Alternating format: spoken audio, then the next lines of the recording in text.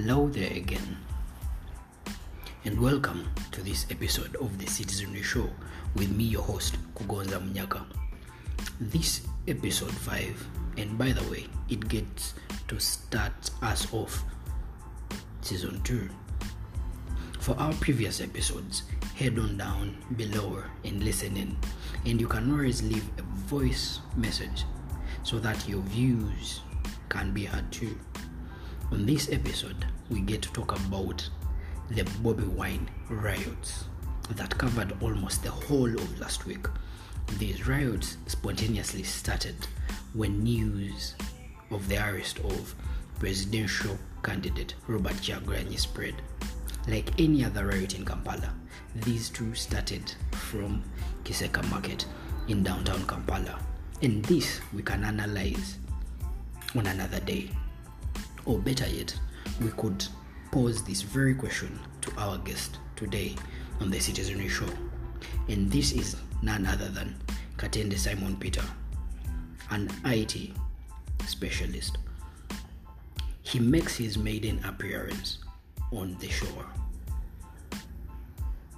So, here's what we need to understand before I bring in our guest.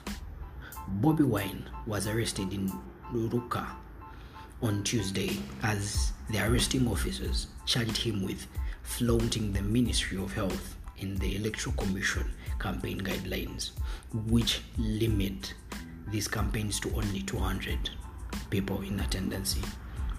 So, my guest today gets to dissect that, whether it's true or not. And he analyzes if this arrest of Bobi Wine was reason enough to start this uproar that started in downtown Kampala. But yet again, what's with this Kiseka Market that riots always start up from there? Are they the most aggrieved citizens? So, to understand this, these riots show an indication of the Plan B the Forum for Democratic Change Party, FDC, has been promising us. Because a week before these riots, the FDC official Twitter page conducted a self-constructed survey, and these are more like open opinion polls on the account of the page. And don't mind more about the results of the polls, though to spice this all up, those who favored Plan B were 88% of that poll. But furthermore, on the page, they kept on saying Plan B is coming soon. So, these well-coordinated riots reek of Besige's Plan B. We also saw videos online of mob justice where grown-up women fit to be mothers or even grandmothers were undressed because they wore yellow outfits in town. Even criminals use this chance to stage roadblocks and rob taxi passengers and private car owners. Some vandalized property. In fact, in some place we saw in the video, the rioters dug up the tarmac road. People were forced to chant NUP slogans like "People Power, Our Power," while holding a fist up in the air. Some posters of candidate Museveni were vandalized. Cars that were painted yellow with posters of NRM candidates were destroyed too. And these atrocities go on and on. So my guest answers if he thinks this was justified, considering the radicalism and criminal acts that we saw. But yet again, the Constitution mandates the police and security forces to use reasonable force to suppress these riots or any other form of protest. The question of if this force and the shooting of live bullets at rioters and innocents that were capturing these scenes is open up for interpretation, because these shootings claimed over 50 lives and scores were injured. The Commander-in-Chief of the Armed Forces, President Museveni, who also doubles as an incumbent in these 2021 elections, said that these riots were staged and masterminded by external or foreign forces that want Uganda destabilized.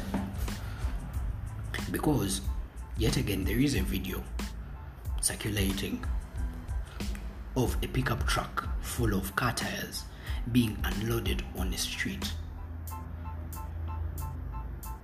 for the purpose of burning and blocking roads off. But the other day, the presidential hopeful, Robert Kyagulanyi, denied that there is any foreign funding in his camp or in his bid for the presidency. But yet again, this very regime was funded by foreigners during the Bush War. I guess that's a thorn right there. And lastly, we get to analyze all this, the fouls and the actions and the reactions. So let's listen in to what Katenda has to say. Ladies and gentlemen, I would like to comment about the riots that happened in Uganda. This has been making a lot of news all over the world. All over the world, everyone is talking about what is happening to Uganda. People have lost their lives. Let us first get back from the cause. What caused all this? I wasn't aware of what was happening because I was a bit resting. I remember I wasn't on social media. My TV was on, but I didn't hear anything like breaking news, anything of that sort. I think it was intended. The mainstream media was sabotaged on that very day. Because if it wasn't for social media, I wouldn't have known that something was happening. Because I was far away, I was a bit far from the city center. First of all, I'm going to focus on Kampala because I'm well conversant with Kampala, because I spend most of my time around Kampala. So what happened was I just received a call. Someone called me and was like, something was happening in the city. We couldn't move. Like bullets all over, tear gas. So when I got to know, I checked my social media. I found the brutal arrest of the Honorable Member of Parliament, that is Honorable Kyagulanyi Ssentamu Robert, also a presidential candidate. So according to the scenario, according to the way it all started, of course I got what triggered the riots, the uncalled for situation in our country. It was quite unfortunate, but it was avoidable.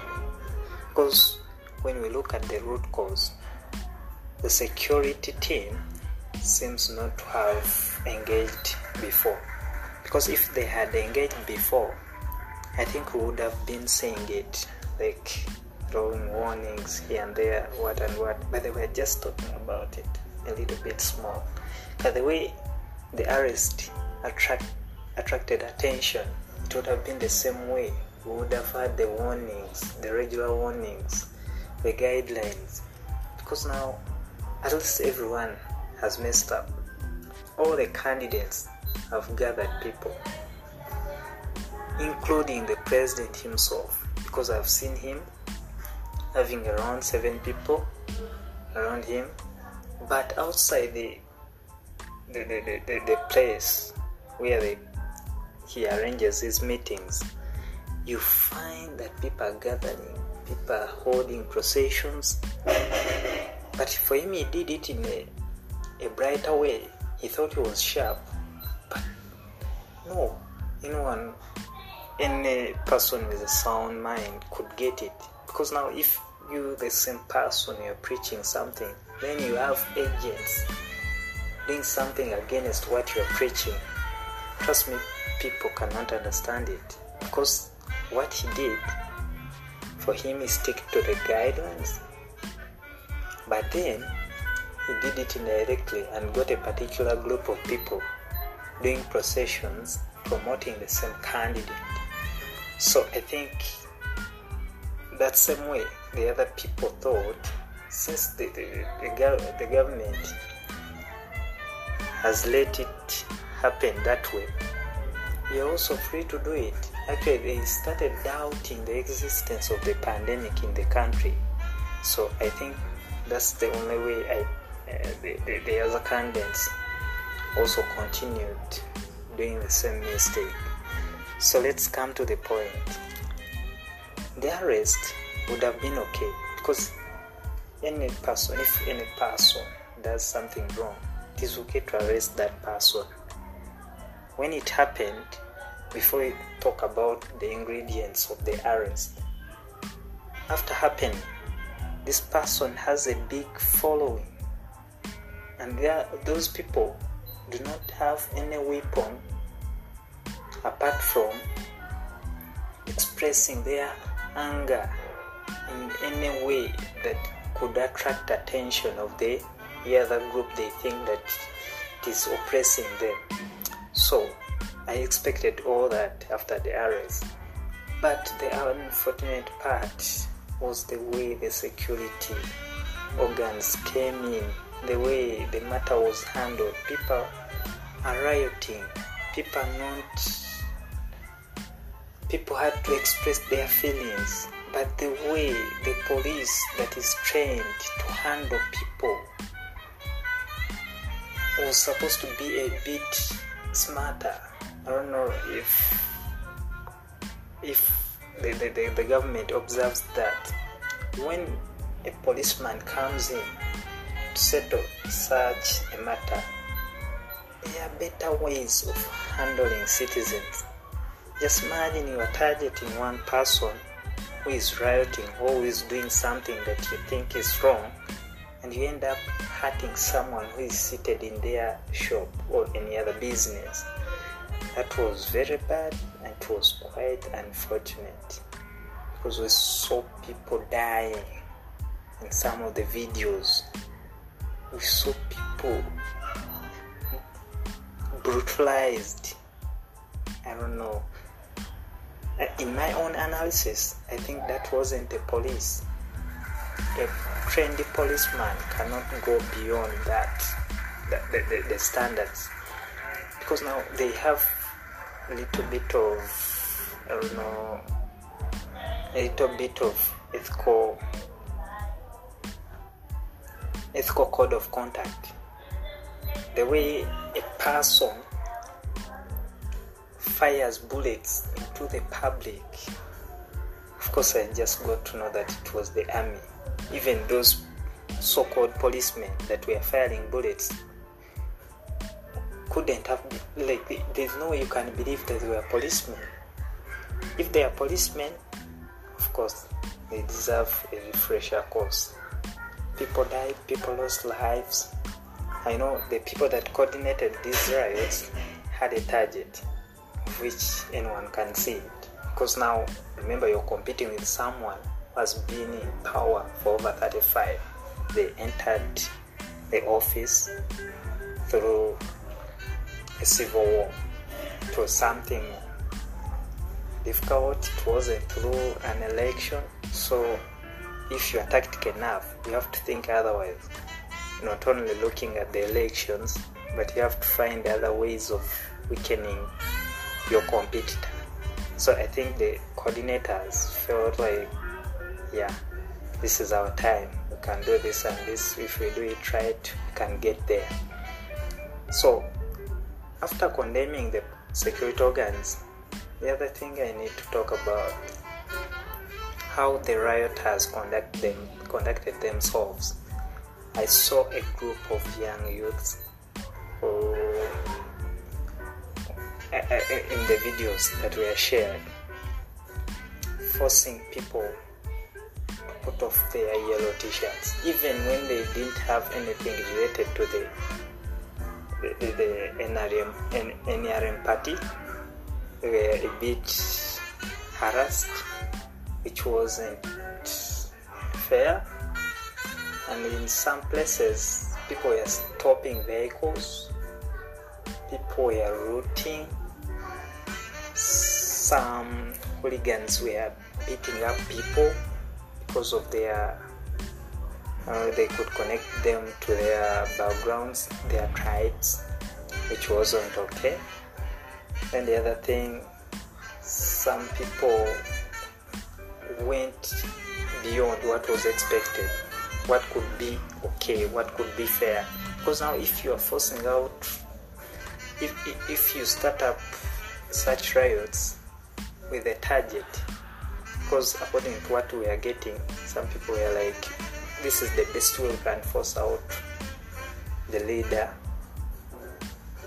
But at the end, the leader got an excuse that these people are misbehaving, these people are criminals. So that's why I think they had to use a lot of energy. Just imagine looking at a young man, energetic, attacking a police officer using a hammer. And that police officer wasn't holding a gun, according to my observation. The police officer was just clearing the road, removing the tires and the boxes that they had put to burn. But this young man comes up with a hammer, with a lot of anger, planning to, like he wanted to take away the life of the security officer, which wasn't a good image. So I feel like we can avoid such situations if our leaders think beyond, think above themselves. They should engage. We need to have a balance. This is an election, and by the way, it's all the parties are gaining. There is a way they can gain, because when I look at the opposition candidate, the person who was arrested, he gained a lot of sympathy. People were like, if this could happen, what else are we waiting for? We need to do this. And then when you look at the government, they had I think this intimidation scores them some points, because now people are like, what if we don't vote for him? What if we don't vote for the current president? What will happen? What will happen? And we're going to lose our lives.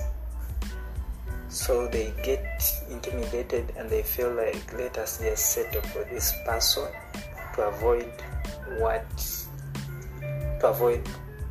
the bad situation that could come in after their loss.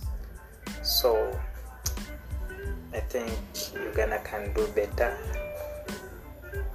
Politically, we need political hygiene. This can be sorted. We can have a peaceful transfer of power, if possible, through the constitutional way. We can have respect for one another. Let us put aside our ego. If these people do not if the leaders do not put aside their ego, this country is heading somewhere we cannot control. Yeah, that's my submission. I think it can get better. And lastly, to everyone listening in, do you think that these riots and security's response foretell the post-election climate of 2021 in Uganda?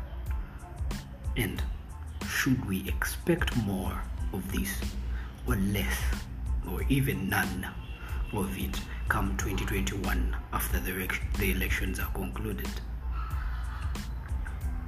Tell me what you think, and I shall sample your views on our next episode. Thank you for listening in, and you can still increase our audience if you too share the link of the show or this very episode to your friends, family, or any other citizen, because the show is about the citizens. So that is how we end today's show. Thanks for listening in. Adios.